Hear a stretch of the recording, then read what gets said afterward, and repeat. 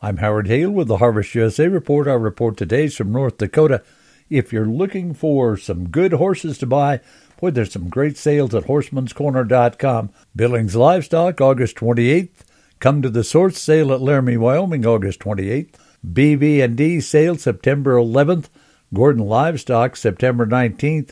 Blue Valentine Legacy sale, September 20th. And Huskerland Breeders on September 25th. Those are just some of the outstanding horse sales you can find at Horseman'sCorner.com, plus a lot of other equine information as well. David Meisner is an Oklahoma custom harvester working at Rolla, North Dakota. What part of the state's that in?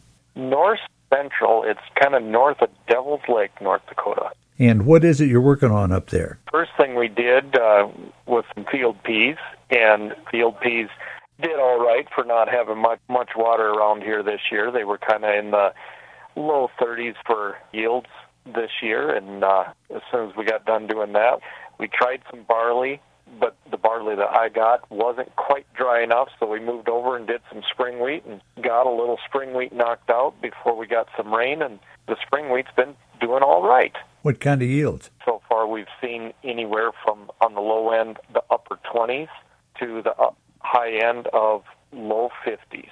Test weight's okay? Yes, the test weights have been pretty good around here, been around that 60 pounds, so that's all right. The protein level's been pretty good as well. We've kind of, on the spring wheat, we've seen a lot of the 14 or something on protein. Enough rain to stop you for a while? Yeah, we started on Friday, some rain, still getting some more, got some in the forecast this coming week, so we've had about 2.5 inches.